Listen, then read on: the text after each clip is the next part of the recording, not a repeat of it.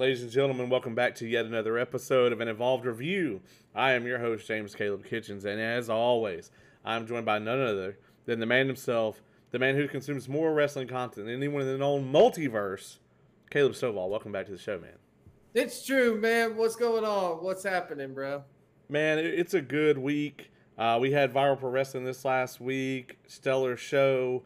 Our thoughts go out to Montana Black. He's back at home resting, but he suffered a medical emergency at the show, gave us all a scare, but thankfully he's good.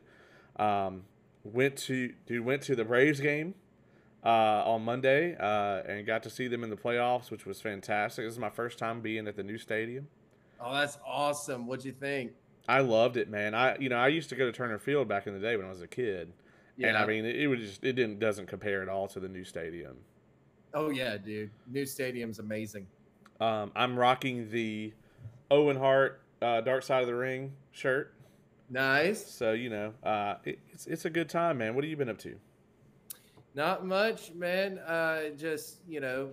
Obviously I've been working a lot and everything like that. But I just got the Hulu bundle, and I see why it's so good, because literally you don't have to download any of the two other apps. You can literally just get everything on Hulu. Yeah, it's cool, man. They're doing good stuff. Awesome. And I watched on Hulu actually the other day. I watched on Vice MLW Fightland. Yeah. I think it's going to be an interesting thing. I really want to see how their ratings are. Yeah. Oh, and speaking of ratings, before we get into Dark Side of the Ring, I want to talk about this too. I know you do. I knew it. So when I saw it, I thought, all right, WWE's being petty and shit like that. Of course, we're talking about, the supposed Friday Night War that's happening this week. Because, all right, so due to NHL being played on TNT on Wednesday night, and then so Dynamite's actually happening Saturday, but Rampage is still happening Friday night. And due to the MLB playoffs, that takes precedent over SmackDown. So it's on Fox. And it's on FS1. Yes, yeah. FS1. And so here's what's happening, though. SmackDown is being advertised. I've never seen this before in my life. I've never seen an advertisement like this before in my life, but it's being advertised as a full 2 hour and 30-minute show. Yeah, I mean, there's never been a WWE show that was made better by adding more time to it, right? So, not going to help them in the way that they think. This is actually not where I was going with this, but I think it is important that we talk about it because it's going to be tomorrow night.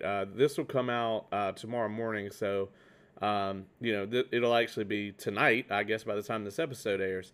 Yeah, man. Well, because here's the thing. I know that they did that, but I was gonna say real quick, if I may, that AEW now is deciding to counter that.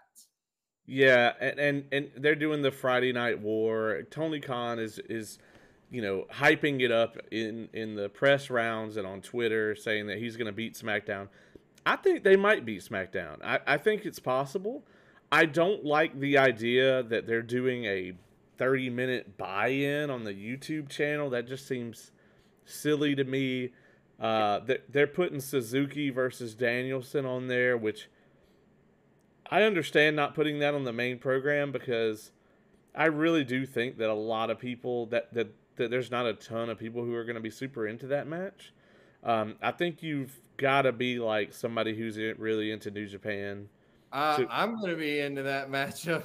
Yeah, right, but you're also into New Japan. I don't think Suzuki's very good, personally. I'm just not a fan. I mean, I think he's fine. I like his gimmick or whatever, and his facial expressions are cool, but I just think for an American audience, like his match with Moxley was terrible. I thought it was atrocious. Yeah, but him and Danielson, though, two of the hard hitting guys going at it, man. Right, it's gonna be a bunch of stiff punches and kicks and shit, and that's fine. I mean, there's an audience for it, I'm sure. I'm not that audience, but I know that I'm not saying there's not an audience for it. I know that there is. I just don't think it's the wider audience. Um, but we definitely will be talking more about AEW as we go towards what Full Gear is the next one. Yep. Um, that being said, man, when you started talking about ratings, this is what I thought you were talking about. So I want to ask you this before we get into it, because we're talking about FMW today. Onita's FMW, Dark Side of the Ring, and this is one of the episodes that you really were hyped about before we even knew it was an episode. When we did our season 3 predictions, this was near the top of your list. Yes, it was this one and the one that's also still to come, XPW. So let me throw a few things at you here. So the last episode from the first part of season 3. So, all right. So actually, let me go a little further back than that. So the Owen Hart episode last year, the end of season 2, drew 0.35 million viewers live. Right. We opened with Brian Pillman part 1 and 2, which did 0.027. So it did 270,000 viewers. Right. Okay. The Nick Gage episode dropped to 163,000. It's over half the audience dropped for the Nick Gage episode. Collision in Korea saw an uptick. By the time we got to Becoming Warrior, we were back down to 165,000. The Plane Ride from Hell went down to 153,000. And then the Onita's FMW episode is the lowest rated episode in the history of the show with 126,000 viewers. I mean, the Chris Canyon one got a slight uptick, but it's like Dark Side of the Ring, like the ratings throughout from season 2, which saw a huge amount of viewers. I mean, the most viewed episode ever, of course, is the Benoit episodes, right? Right. And then we kind of go down from there. Do you think it's that we're seeing the sort of luster wear off from Dark Side of the Ring, or do you think that maybe like when season 1 and 2 were out, there was no good pro wrestling on, right? Like there was no good pro wrestling on television really. Yeah. But now there is, and so people only have so many hours a week to watch wrestling. Do you think AEW is taking the audience? Ooh, it's an interesting thought because some of the audience that watches Dark Side of the Ring isn't necessarily wrestling fans. That's true. Yeah. And you got to think that Onita's FMW is, I mean, I guess maybe there's no name recognition, right? Like they see, okay, this is about a FMW and they don't know what that is, right? Like a general audience. But if you actually sit down and watch this episode, we'll get into it, but I think this is prime Dark Side of the Ring. I agree. I really like this episode, and it has a lot of the things that Dark Side of the Ring, that the really like popular episodes have. People die, people get severely hurt or injured. It's a fucking sad story. Somebody makes off with a lot of fucking money, and there's a lot of interviews and discussions with really famous people who were either worldwide stars or came up in the Attitude Era. All the ingredients to bake that cake are all in this episode. I mean, this is a smorgasbord for somebody who is a Dark Side of the Ring fan. Yeah. But, I mean, could it be, though, that we're also not taking into consideration that a lot of people don't watch stuff live anymore and that, like, they don't even watch TV. They watch, like I want to know how many views are counted on Hulu. Right. And that's kind of one of the things that we run into is Hulu, Netflix, Disney Plus, they're very coy about releasing any numbers about specific programs. And I understand why. I mean, Netflix will come out every year and say, these are the top 10 most viewed things on Netflix. And then they'll say, and these are the top 10 Netflix original programs. And that always surprises me. Squid Games is easily going to take that this year. Oh my God, that show is unbelievably popular. Yeah, I mean it's going to be the number one streamed show, not on Netflix, but any platform this year. Yeah, no, it is like Um, because they even talked about it. Like it's not just uh popular. Like it's not just popular in the U.S. on Netflix. It's popular on Netflix in the world, yeah, like the entire world. and they didn't spend a whole lot of money making it. That's the crazy thing. Um, and it's just it's doing gangbuster numbers for them. So um, I think an easy number two.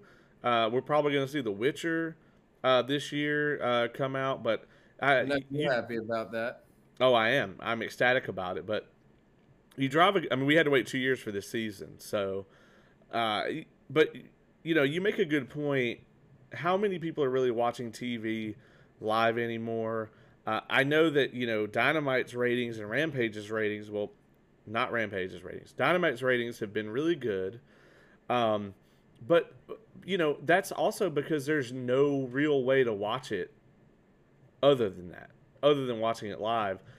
And while we're on this subject, Tony Khan did hint that very soon we were going to see AEW's library come to somewhere that we could watch it. So I Ooh, I think it's going to be on HBO Max. I could see that being a big get for them. ooh, that'd be Um, that'd be interesting. yeah, and it would be even better if there's not the long ass wait like we have on like Raw and SmackDown. Like if we could get, maybe it's not day and date, but if we could get like 3 days later, if we could get Dynamite on Saturday from the past Wednesday, that would be huge. I think it would draw a big audience. But we could talk about that for an hour. We're here for Anita's FMW, man. This Exactly. is this is your this is your deal. This is your episode. I know normally like we bounce stuff off each other, but I kind of take the lead on it. But I really wanted to let you take the lead on this one. I've watched the episode 3 times now. I can't get enough of it, man. I And love it. yeah, I mean, so what did you think of the episode? Well, I absolutely loved it. It was everything I pretty much thought it was going to be and more. Basically, I absolutely love the interviews. We'll get into it and all that, but I'll start it off with the first time I saw FMW in my life. All right, I'll never forget it because I used to take karate in elementary, or I did some karate in elementary, and I met this guy there in class, and he had FMW tapes and coincidentally XPW tapes as well. So he gave me an FMW tape, and I watched it, and I was just like, "Oh my god, this is this is insane." And one of them, it was Hayabusa, and oh, I forget the guy he was feuding with. But it was him, and it was a mask versus hair match, and it was a really good match. And then on that same night, there also was an exploding barbed wire match, Cactus Jack versus Chainsaw. No, it wasn't Chainsaw Charlie. It was Chainsaw. Oh my God, what is his name? Leatherface, literally Leatherface. It's just literally Leatherface.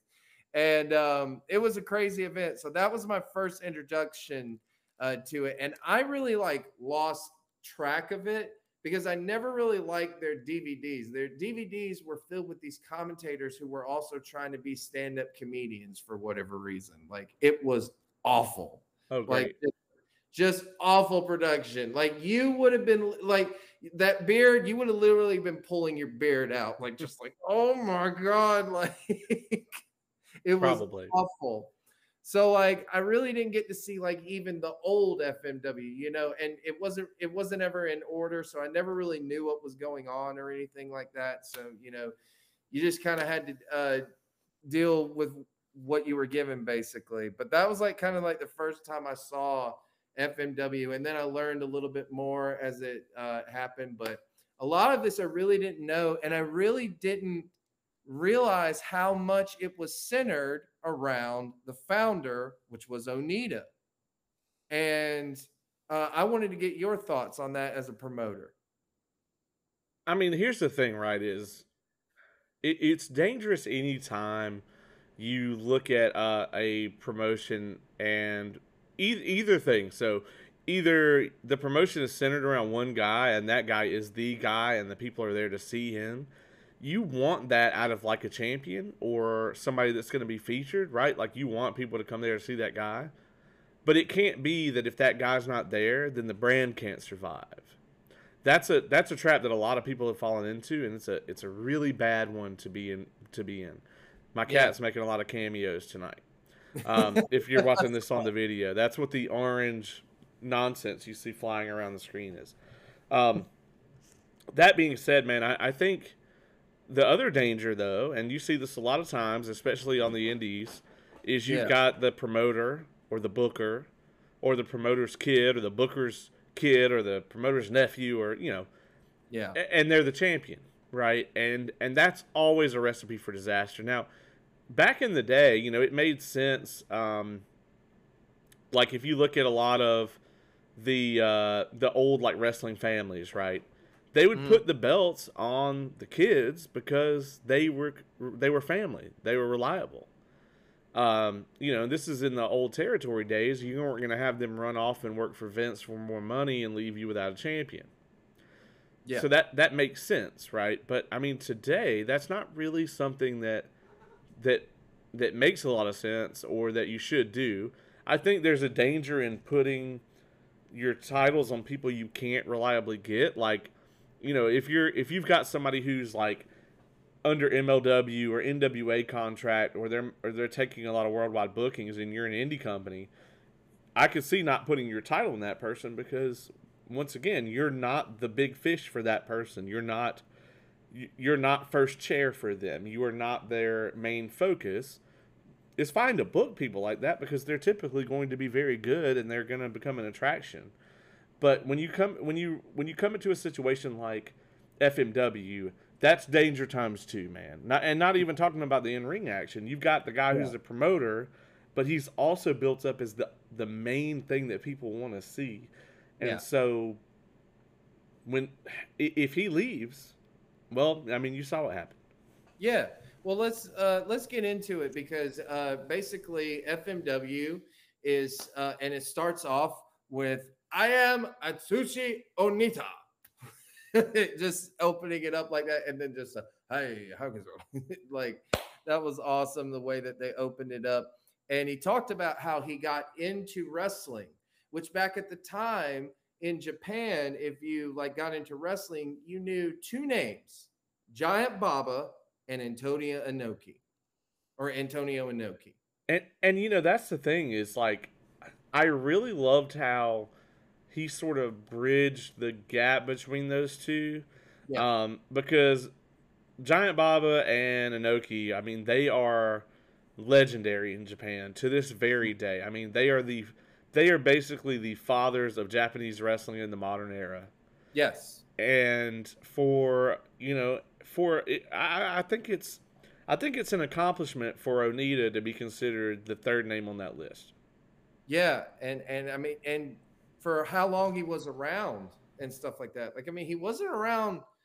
I don't know if he was around that long I mean, he definitely wasn't around as long as they were. Right.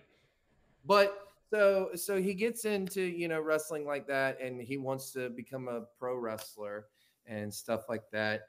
And they talked about this that he went to a event and he didn't want to do what the booker wanted to do or something like that. He didn't want to lose the way that they wanted him to lose or whatnot, and he gets into a little bit of trouble. They go and they beat him up. How common was this back in the day? Well, man,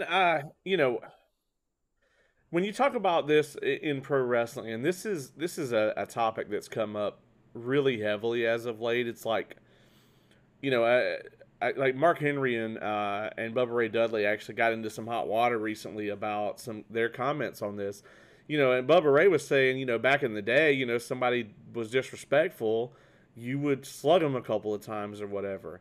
And this is considered in a lot of places, to be the way that things were. I mean, up until very recently in the WWE, never in AEW, but a lot of places, especially in like the smaller, like kind of more rural areas of the country, like the southeast. I mean, especially your smaller, less professional indie promotions. This is still shit that goes on. Right. And it's like there is a certain level of unprofessionalism about that. Like, if somebody comes to viral and we book them to do a finish and they just go behind our back and not do the finish we asked for, Right. we're just not going to book them again. We're not going to beat the shit out of them. But Right. there's a small contingent of people that, that's how the business was back in the day, and they were taught that, and that was taught to them, and that was taught to the people that taught them, and it just kind of perpetuated through the industry. And it's like, this is a job. You know what I mean? If somebody disagrees with the CEO of Exxon in the boardroom, he's not going to beat the shit out of him after the meeting. You know what I'm saying? It's like wrestling is a business, and just because it involves choreographed, or not even choreographed, but worked fighting, staged fighting, Yeah. does not mean that you can then take out your frustrations or disagreements with somebody by beating the bejesus out of them. That being said, to answer your question in the longest winded way possible, it happened all the fucking time. I was about to say you turned into Eric Bischoff there for a minute. This is why I ask the questions, not answer them, because I know, right? this will happen all the time. I know, right? But it was there though, and through that he met the legend himself. And oh, I'm sorry, I got to do this. The best there is, the best there was, Terry Funk. All right, now ask me some questions. That was amazing. Thank you. That was spot on. That was really good. I mean, that was really good. I mean, that was better than your Russo. I mean, it was great. Thank you. Um, Thank you. I loved Terry Funk here. Yes. I mean, you hit the nail on the head. I mean, I think you even mentioned this on the last episode when we were doing the Canyon episode. Mm-hmm. Terry Funk is the star of this episode. Yes. Absolutely. He was incredible. I mean, I love Terry Funk. I mean, it's crazy to me. I guess it's just because Terry Funk was never like in WrestleMania. He was never on that level. But it's just so crazy to me that Funk is not compared to like the Hogans and the Rocks and the Austins of our business. And I guess I that know. is, yeah, and I guess that is because it's like he never did, he never had the one thing that all those people had that he never did is he did not have a, top of the company run with Vince McMahon. He didn't, but a lot of people forget though how big Terry Funk was back in the day. I mean, Yeah. Terry Funk, he was a movie star at one point. He did it before Hogan. Yeah. I mean, that Patrick Swayze movie still to this day is talked about. It's still played on TV to this day, and he's in it. So I mean, he was huge back in the day, and but I think it's because a lot of people, when they were getting into wrestling, obviously the 90s was the peak movement of wrestling. Right. And when he was getting, big through that era, a lot of people knew him for his hardcore stuff rather than his old NWA matches. A lot of people forget that he could old school wrestle and stuff like that. And they looked at him as more just a hardcore guy, Yeah. middle aged and crazy. Yeah. I mean, he could talk, he could wrestle, he could fight, I and wouldn't give him a and mic though on that Shotgun Saturday Night where he goes, "Your mother's a whore." yeah. Yeah. Yeah, I mean, he could talk, he could fight, he could wrestle, and he Yes, could he could do the hardcore style as good as anybody. I mean, him and Foley had some absolute all out battles. But yes, I think that Terry Funk is very much the old school wrestler mentality, right? And I mean, I would be surprised if he has very much to show for his legendary career as far as financially. And that's awful. I mean, it really is, But, Uh, if you look at it, I don't think he had very many opportunities for large paydays. I mean, some of these main event matches he had with Onita in front of 30, 40, 50,000 people, he even talks about it in this special that he didn't make very much money.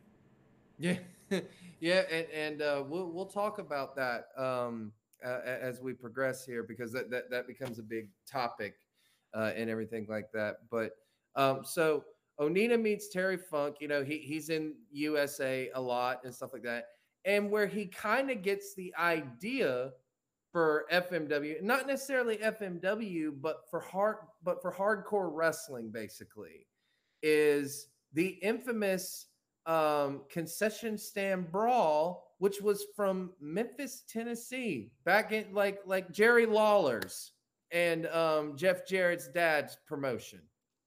Yeah, I mean, it's just crazy to believe to me that Jerry Jarrett may ultimately be responsible For for, hardcore wrestling. well, at least for FMW and the extent that it went to. It's like how, you know eh, we talk about this a lot, right? Like we talked about Foley falling off the cell or being thrown off the cell, and the impact of that, literally and figuratively, on pro wrestling, right?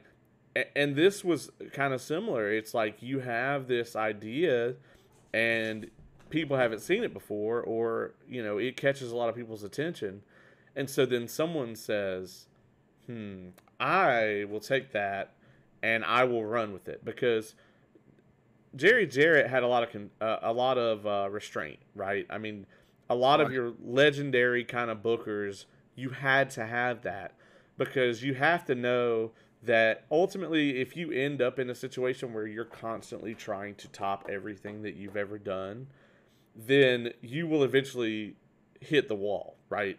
There Right. has to be an ebb and flow. You have to build, big show where all this amazing shit happens, and then you come back down and you Yeah. build. And Yeah. it's one thing to want to continually progress and write better angles and better stories and have better talent. That's something everyone should do. But you can't, if you're going off of shock value alone, or you're trying to make these big moments over and over again, you're going to hit the wall very quickly. Yeah, and I guess that's pretty much what happened with FMW ultimately and stuff like that. But Onita kind of gets this idea for hardcore wrestling. He kind of realizes that it triggers people's success or it triggers people's reaction even more so than a regular matchup and stuff like that when he's involved in this brawl. He says even a woman goes and kicks him in the face and stuff like that. Like that's crazy. Yeah, but I that mean, basically gets the idea though. especially in some of these sort of more dangerous areas, right? I mean, Memphis was known for being a place where the crowd was incredibly rowdy. I Yeah. mean, you have these people that come to these matches and then you're playing a heel, right? And you got to keep in mind this is during an era where people still think that this is real. And Right. there is a contingent today that still are complete marks, but I think that the majority of the fan base that's watching wrestling like religiously today are smart marks, right? Like they Right. know that they're watching a staged product. Right. And I'm not saying that that's a bad thing, but I'm saying that to understand this situation, you have to put it in the minds of these people that they think that this dude is really a piece of shit and he's really trying to beat up their hero. Mm-hmm. It's the classic Dusty Rhodes promo. These people go to work, they work their ass off to be able to afford the money to buy this ticket so they can see their hero fight for them. Yeah. And this is the guy that's like, fuck these guys, and is trying to, as far as they know, put their hero they paid to see in the hospital. Yeah. Well, that's where Onita is in USA, and then he returns to Japan and stuff like that, and he's getting really good. He's getting really popular and stuff like that. He's on a roll, and he does sort of more of a high flying style of wrestling, and it high flying wasn't really even that popular back in the day. Not when Onita started, at least, and whatnot. And then apparently a freak accident happened. Literally, he just jumps to the floor, and his bone in his knee goes straight through. And the thing is that, and that just goes to show like how dangerous this is. He Yeah, wasn't doing a suicide dive. He wasn't doing a senton. He literally was jumping off the ring apron yeah, to the floor. yeah. It's not that far. Well, unless you're at viral, Well, that's true. because our ring, That's true. That thing is elevated a little bit. because that ring's like 5-6 feet off the ground. Yeah. But yeah, I mean it's in most rings it's 3-4 feet Well, then so tops. yeah, exactly. Well, then, so as this horrible injury happens to him, he's being carried off and everything in front of the live crowd and stuff like that. He obviously, contemplates retirement, or actually does retire in ways like, or at least just stops doing it. And then he decides he wants to get back into it, realizes he can't do the things that he used to do. So this is where he gets the idea basically for FMW. He realizes, well, if I can't do, that style that I was doing for other people, I'm gonna do a new style and, create my own thing, I guess. And he goes and he books a wrestler versus karate like a martial artist, basically. So it's pro wrestling versus martial arts in a matchup. And those matches, and you could tell from the video, were absolutely brutal. Yeah, I mean, I mean, dude, like you saw him, like they were kicking the shit out of each other. yeah, it was definitely, I don't know if they were using the term strong style at the time, but it was definitely brutal at the very least. Yeah, it was just it was barbaric. And Onita realizes that the crowd is getting really into this, and he's like, okay. And this is kind of where I was kind of like, okay, so wait a minute. Was it just literally these three matches and he just went, all right, FMW formed, basically? Like they kind of just were like it was kind of just like an all of a sudden, all right, FMW's formed. So I Yeah, I don't know. mean, there was an element of that to it where it seemed really spontaneous, right? Mm-hmm. But Onita knew that he had no career in the business as far as being able to do all the athletics he was able to do before, and he was never Ricochet, you know what I mean? But he was he as you said he was a decent cruiserweight. He was doing the high flying stuff. He had a lot of charisma. I mean, you got to think about it. To get over as a Japanese person in the United States in the '80s, he had to have a lot of charisma, Yep. right? Um, and that's what carried him. He realized, okay, well, I can't do the stuff I was doing, but I can come back and be this character. I can be this persona. Mm-hmm. Um, and I may be jumping the gun a little bit here, but Jericho talks about the exploding death match where he says this is the most babyface thing he's ever seen, Yeah. where he goes back in and covers Terry Funk and to shield him from the explosion. Now, unfortunately, this moment was very recently ruined by John Moxley and AEW because they tried to rip it off, and it was the most embarrassing thing in the history of that company, if not. Well, I can't say the last 10 years because so many things. But yeah, I mean, all I could think about when Jericho was talking about that moment was that botch. But yeah, I mean, That, but this definitely wasn't a botch. no, I mean in the '90s, man. I mean, I agree with Jericho. That's like the most baby face thing ever. You triumph over the villain, but you still run back in to save him from the explosion, and that's just.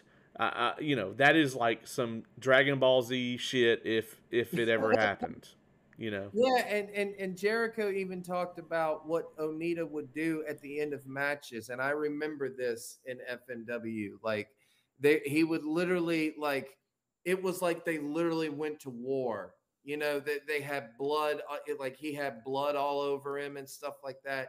He would cry to the fans. He would thank them. He'd be like, "You stood behind me. I kept fighting." Blah blah blah. All this other stuff. And he even mentioned it. They would play Joan Jett's version of Wild Thing, and that literally got over. It got over so much that people need to realize Onita was up there with the popularity of Hulk Hogan, basically. Yeah. And John Moxley is just living out his really shitty Onita power fantasy every week. I knew that was going to come up at some point. I knew it was, but I'm whatever. not wrong. I know you're not wrong. You're not wrong at all. But anyways, so we continue on with FMW. Here is where he gets the idea, though, for barbed wire matches. All right, so he, because obviously they asked him, how do you come up with a barbed wire matchup, and he said, well, as a child, I ran into it or something like that. I touched it, it hurt me, and it scared me, and I knew that the fans would like this danger, basically. And Mick Foley, I love Mick Foley to death, but he says, we care about this profession, or we care about the fans more than we do ourselves. And real injuries are not necessarily a bad thing. In fact, they're encouraged. That's the Mick Foley way, man. That's the way that it went. I gotta wonder if this barbed wire was clipped. If you see barbed wire used in a match today, it's clipped. Yeah, exactly. So it definitely can still hurt you.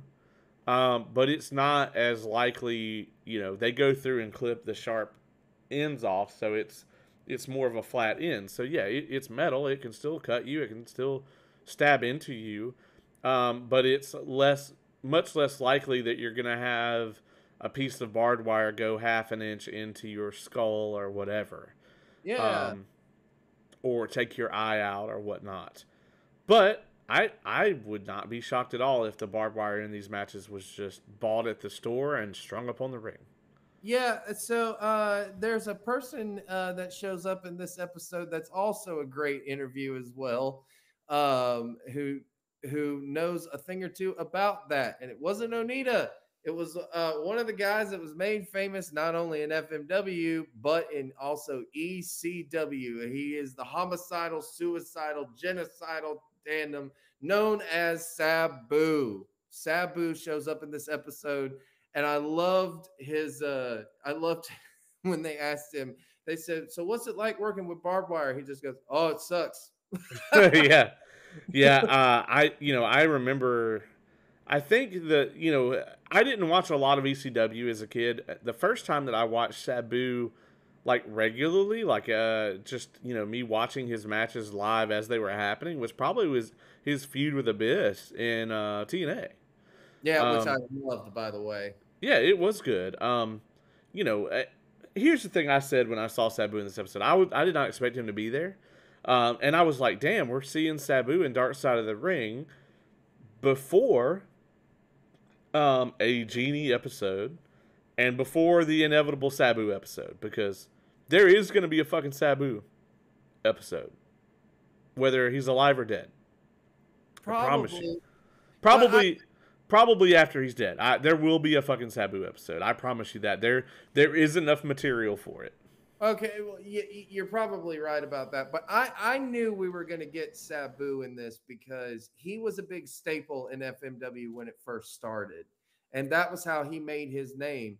And, he gets the connection with his uncle, the Sheik. And they are put into a matchup that is an Inferno matchup before Inferno was a thing in WWE, except this was on another level. This was on a dangerous level that really did get dangerous. Like, this is the infamous fire match, basically, in FMW. What did you think seeing this? Have you ever seen this before? I have not seen this before. I think not everybody, but pretty much anybody who's been into wrestling for a while and has gone around the internet has probably seen the ill-fated Hayabusa clip, but a lot of people haven't seen this. Um, and it's important to note here too. The Sheik was world famous. I mean, absolutely world famous. I mean, he could probably go to any major territory on earth and get work. Uh-huh. Um, and so it's important to realize how famous he was and how that kind of led to Sabu, getting his spot in the business. But also, I mean, this fire match or whatever. When WWE did the Inferno match, it was smart, right? Like they had the little gas or whatever, flame emitters around the ring, and whenever somebody would take a bump, whoever in the production truck would hit the fire and it would come up and whatever. But this, man, no, they just wrapped a bunch of, it looked like bed sheets Yeah. around the ropes and ignited them. And I'm like, did you guys not test this? I mean, people could have been like incredibly injured. I mean, they were. I mean, the Sheik was burned. I think they said over 60% of his body. Yeah, yeah, he couldn't get out. They all apparently saw a window where they could get out, and he couldn't get out, but he did manage to get out in time, thank God. So thank God this wasn't much worse than what it was. But I mean, this was scary, and that's the thing. Onita now is running into that thing of like, all right, first we got a barbed wire matchup. Well, now we can't, just do that. Now we got to put explosives in the ring and stuff like that. And then, then we have the exploding pool matchup, which features Mike Awesome of all people in that. He's known as the Gladiator in FMW. But I mean, how does one come up with this stuff? Like, I mean, don't get me wrong. Like their exploding barbed wire match or whatever actually looked fucking great, and yeah, it's it does. crazy that AEW couldn't do one 30 years later, that looked even half as good because like, and don't get me wrong, the explosions and stuff in this, it's still exactly what you expect, but they looked great. Yeah, Um, Hell, I thought the fucking exploding pool match was cool as fuck. Like I just thought me that too. was. I was like, man, how come WCW never did that? When they did the um, with the ring, they had the ring out in the middle of the water or whatever. I'm like, Yeah, why the fuck did they ever do this? at Club La Vila. Yes, um, I was just there a month ago. But yes, how the fuck did this never happen? Right? And so I just think that is the coolest thing. Maybe Tony Khan watched this and was like, you know what? Because you can do that safely. Yeah, Because if you you look at it, they have the explosives. The guy goes in the water and the explosives go off, and he's not even really near them. Yeah, exactly. And if you notice, like when Onita shielded Terry Funk, and they had the big explosion ring, I see what it is. It's around them, but it doesn't actually explode the ring. Right. It's all around them, and they put a bunch of smoke out. So it's literally the smoke part of smoke and mirrors. I mean, Yeah, um, but and it still looked good. it looked fantastic. Yeah. And then they get into this match with the fire, and the thing that's important to note here with the fire is like, and I guess they didn't think about this, is when you've got all that fire around the ring, you're burning all the oxygen, and they Yeah, were completely surrounded. So within minutes, they cannot breathe, yeah, and that's why the Sheik couldn't get out. It wasn't that oh well, damn, the ring's burning. Oh, I can dive through the ropes right here. He could not catch his breath. There was no oxygen for him to breathe to be able to do that. He probably damn near passed out. And then when he rolls out of the ring, they threw water on him, which is the worst thing to do. And it peeled his damn skin off. I mean, he had to have been in absolute agony. I mean, I don't know how. I mean, you just got to be tough as nails, but like that still had to be the worst thing he's ever experienced.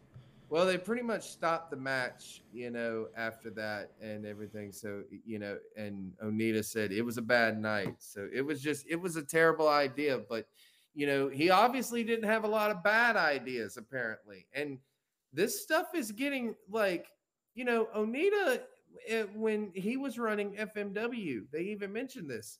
He was not like Terry Funk says it best. He's like about 30 or 40,000. Something like that. In the stadium, and he's like, and they weren't charging 50 cents a ticket. like Right. like it was like so he's selling out stadiums. Like we're not talking just arenas, he's selling out stadiums with these exploding rings and exploding death matches and this hardcore style. And it wasn't just him that was also the attraction. I mean, Onita was the main attraction, but he also did have a cast of characters. He did have the Gladiator Mike Awesome. Cactus Jack was there. Terry Funk, obviously, when he got him. And then, he also had Mr. Pogo. That's a very big name in FMW. That guy was sick as fuck. That's all I'm going to say. He literally had a sickle and would literally slice the dude. And Ricky Fuji. Ricky, this is a Ricky Fuji. Yeah. My man. Yeah. He was amazing in this episode. He did. Yeah. The whole thing, they talk about how like after Onita left that the I was gonna say the ratings, but the draw was down, the gates were way down. But it also With Onita running company, lots of people everywhere. At no FMW, very little people. yeah, I thought that was funny. But here's the thing though, you also have to keep in mind they weren't booking those people you just named either. Terry Funk didn't seem like he was there. It didn't seem like they had Mick Foley there. They may have had Mike Awesome, but I mean, really, it looked like Hayabusa and a bunch of random fucking dudes. And then, of course, they had all these WWE-esque angles. I love how everything about the new FMW just screamed Vince McMahon. It did. It did. And you want to know something? I'm jumping the gun a little bit, but with one of those FMW shows that I saw, the very first one, there was a matchup between Hayabusa, and he actually had his mask off at the time and was going by H, and he was facing the evil Hayabusa or whatnot. That was so fucking stupid. It's not even funny. Guess who the special guest referee for that match was?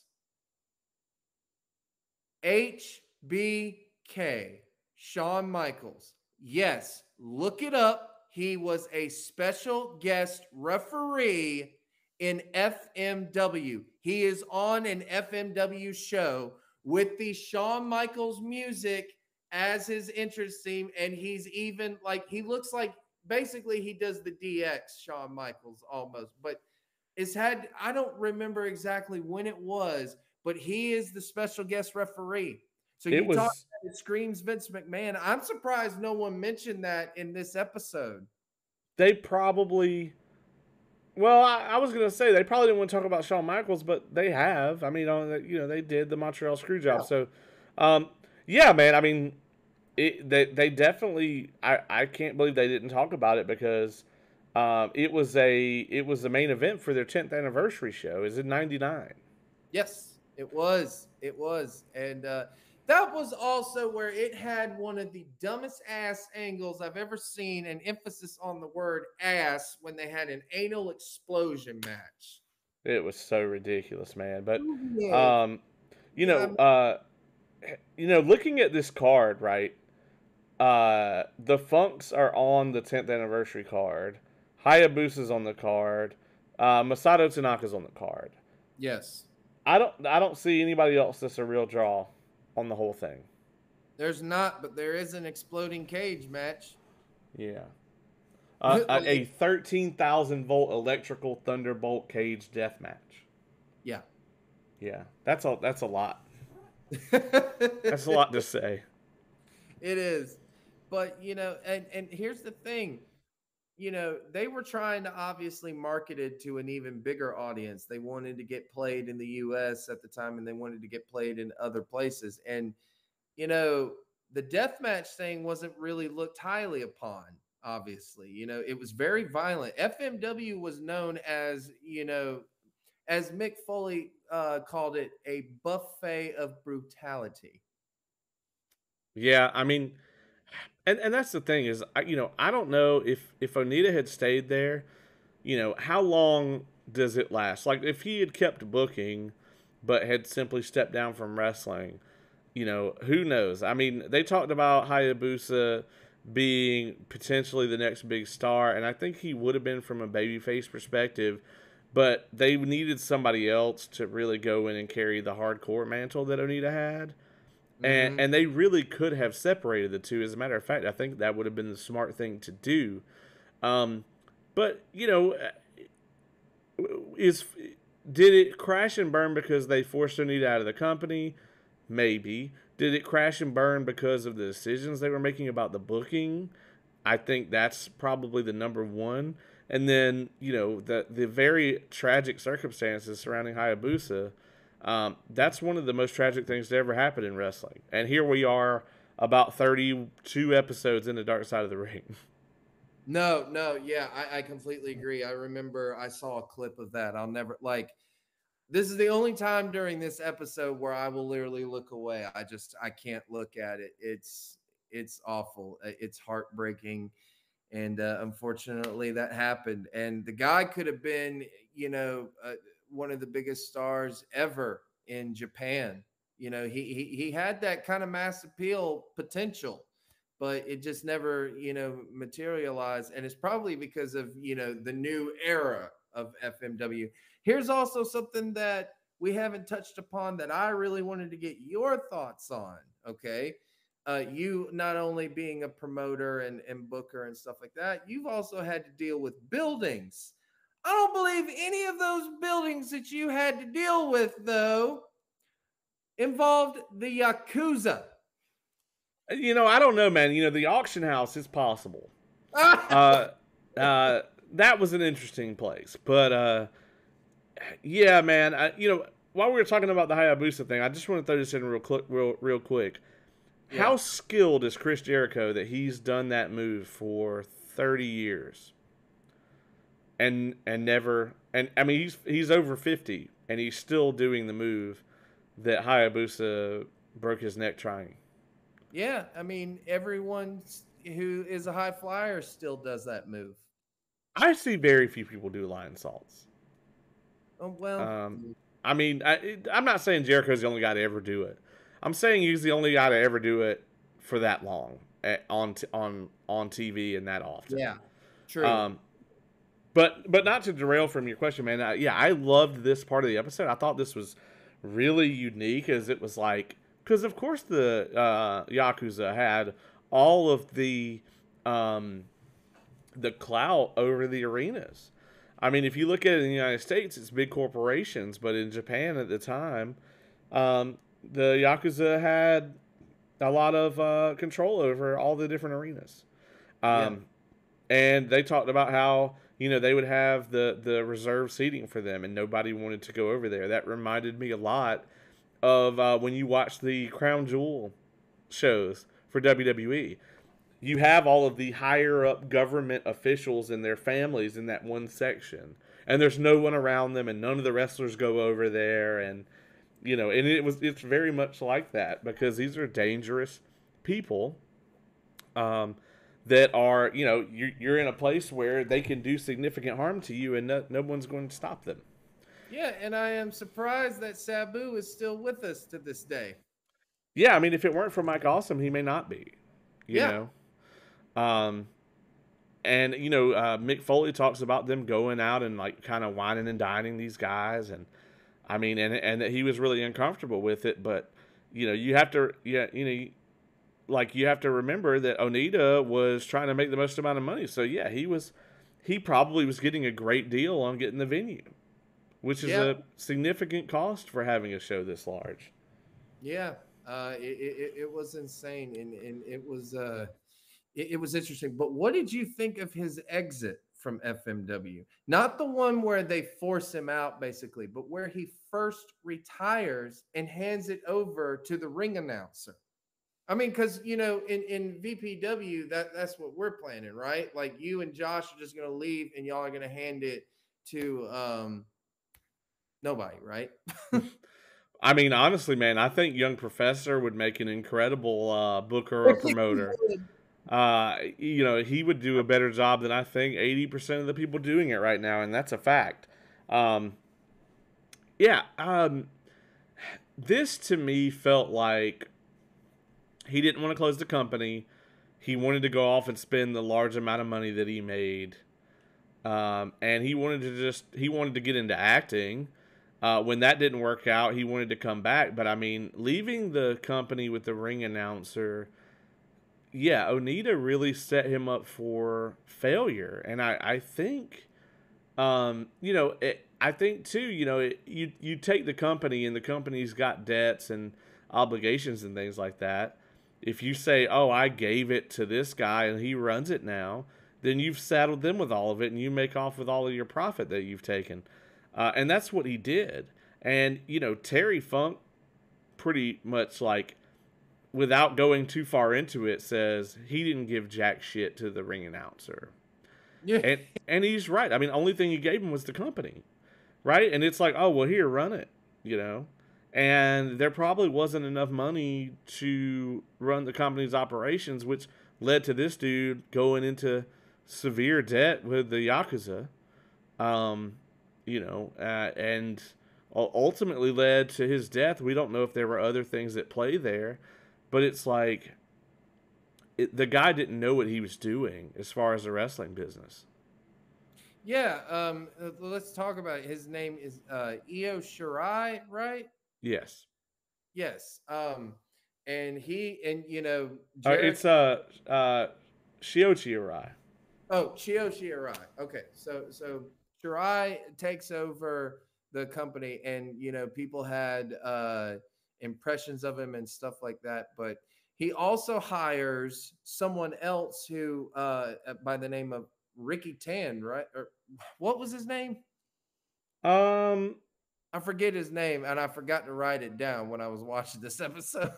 I don't remember. It was very short. Yeah, but Um, it didn't really give him much thought. But so they have a different idea for where FMW needs to go. It obviously does not, Onita doesn't like it. He does not like the direction that they're taking it. So they force him out. And now they're running FMW completely, and it's just not doing well. And so Shirai, unfortunately, gets in so much debt with the Yakuza. He has no idea what to do. So he goes and he unfortunately takes his own life. And, uh, you know, they mentioned this is the Yakuza that doesn't work like that where you're dead and you're debt free basically. No, that money goes to now the family and they're going to get their money obviously. and um they didn't talk about this in the episode, but when he died, FMW was 3 million in debt, mhm. and this is in dollars, not yen, so it's converted. And then he owed the Yakuza an additional 1 million. Yeah. And apparently, his life insurance payment covered a good chunk of it, but then his wife's father was fortunately a pretty wealthy guy and ended up paying the rest of it eventually. Okay. So, but yeah, I mean, absolutely, it's a terrible situation. We always have to have that tragic element in Dark Side of the Ring, and you know, We got several. yeah, I mean, there is one element of this where people blame Onita for this, and definitely Onita certainly didn't help the situation, right? But the other thing is, this guy did have the whole company. He made poor decisions. He made the decision to get in bed with the loan sharks.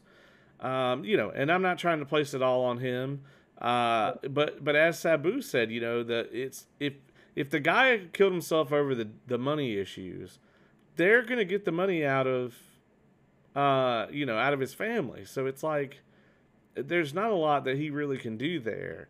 Yeah, Uh, and I think it was really wrong the way that they ran Onita out of the company. I did too. And clearly they needed Onita because Onita was the reason FMW was successful. And even like, let's say if Onita wasn't wrestling, he could have been valuable behind the scenes. He probably could have made new stars or something like that. I don't know. Maybe he couldn't have. We'll never know. Because unfortunately, that's where, everything ends. FMW ends, and but it leaves behind this interesting legacy, does it not? I mean, it really does. It's one of those things where the company wasn't around for very long, but you've got so much history in just that short amount of time. There were so many notable things that happened. Obviously, the Onita and Terry Funk feud is one of the better feuds in the history of the business. Yeah, It really was is. legendary in Japan. And the fact that FMW has kind of the legacy that it has is impressive. Onita seems to still be doing pretty well. He looked good. No, no, yeah, he did, and I was gonna say FMW though, while it was around for a short time, let's face it, hardcore wrestling would not be around today if it wasn't for FMW and Otsushi Onita. And they even say that pretty much, and I agree with them. Like, I don't think there would be an ECW. There definitely wouldn't be an Attitude Era. There definitely would not have been, XPW. There wouldn't be deathmatch wrestling. Game changer wrestling would not exist to this day if it wasn't for the legacy of FMW. I think FMW did all of that, and it also showed people where the line is, right? Like Yeah. FMW took shit to the absolute extreme. And if you look at some of the things that Onita did, some of the things he booked, some of it is a very good roadmap for how to build a promotion out of nowhere, how to build a promotion in the shadow of a larger promotion, how to stand out and brand yourself. But a lot of it too is a cautionary tale of not getting trapped in, like I said, this shock value booking. A lot of it is a cautionary tale regarding centering your promotion around one persona or one character, or pushing things to the limits and putting to the point where you're putting your talent in significant danger. So it's definitely a double sided coin here in that respect. But the legacy is not up for debate. I mean, it's definitely a legendary part of wrestling history. Yeah, it really is. It was one that I was really excited to cover. So before we wrap this up, I want to get your thoughts now. Aside from everything that happened in Dark Side of the Ring, I want to get your thoughts now on just certain types of matches, the exploding barbed wire matches and the exploding pool match. Do you think those are stupid, or do you think those can actually work? I think both of them can work. I think the amount of here's the thing, if the Moxley and Omega match had been good, it was still poorly built, right? Like I think either of these types of matches, maybe not the exploding pool. I think the barbed wire death match or whatever, as a way to end like an incredible like personal feud, I Mm-hmm. think it absolutely can work. But it Yeah, can't. It could be like the Hell in the Cell in the '90s before they just started putting it out all the fucking time and doing a Hell in the Cell pay-per-view and making it not mean anything, right? exactly. Um, that's the way I would use it. The exploding pool match, I think like AEW could do it once, maybe as like but it needs to be a multi-man match, right? It's got to be it would have to be like a 10-man, 8 or 10 man match, and the winner gets a title shot at something, right? You know what I mean? So like when you're thrown in the pool and it blows up, you're out, because it would look really stupid on television for somebody to get thrown in the pool, boom, and then they crawl out and they're soaking wet, and then they have to get back in the ring and try to wrestle some more. That will not work, like logistically. But if they had this big kind of match, maybe it's even like a ladder match, so you got somebody that goes off the ladder out into the water, right? And I think that could work very sparingly. Like you can do one every couple years tops. Yeah. Um, And it also would be a great seller for the video game. Right. The because res- you know people would love to do those types of matches in a video game. yes, but the restraint has to be there, Oh, and that's critical. oh yeah, absolutely. But yeah, man, this was one I was excited for, and I am so glad that it was done so good, and it was better than I could have even hoped it was. Like it was everything I thought it was going to be and more. And yeah, dude, this was awesome. It does make me like hardcore wrestling a little more, you know, and it just goes to show that if there's a wrestling ring in front of it, then I like it. Even if it's bad, you know, like even if it's bad, I just love pro wrestling, you know. Well, we've only got 4 episodes left in season 3. We have Bikers, Bombs, and Bedlam, Johnny K9 episode.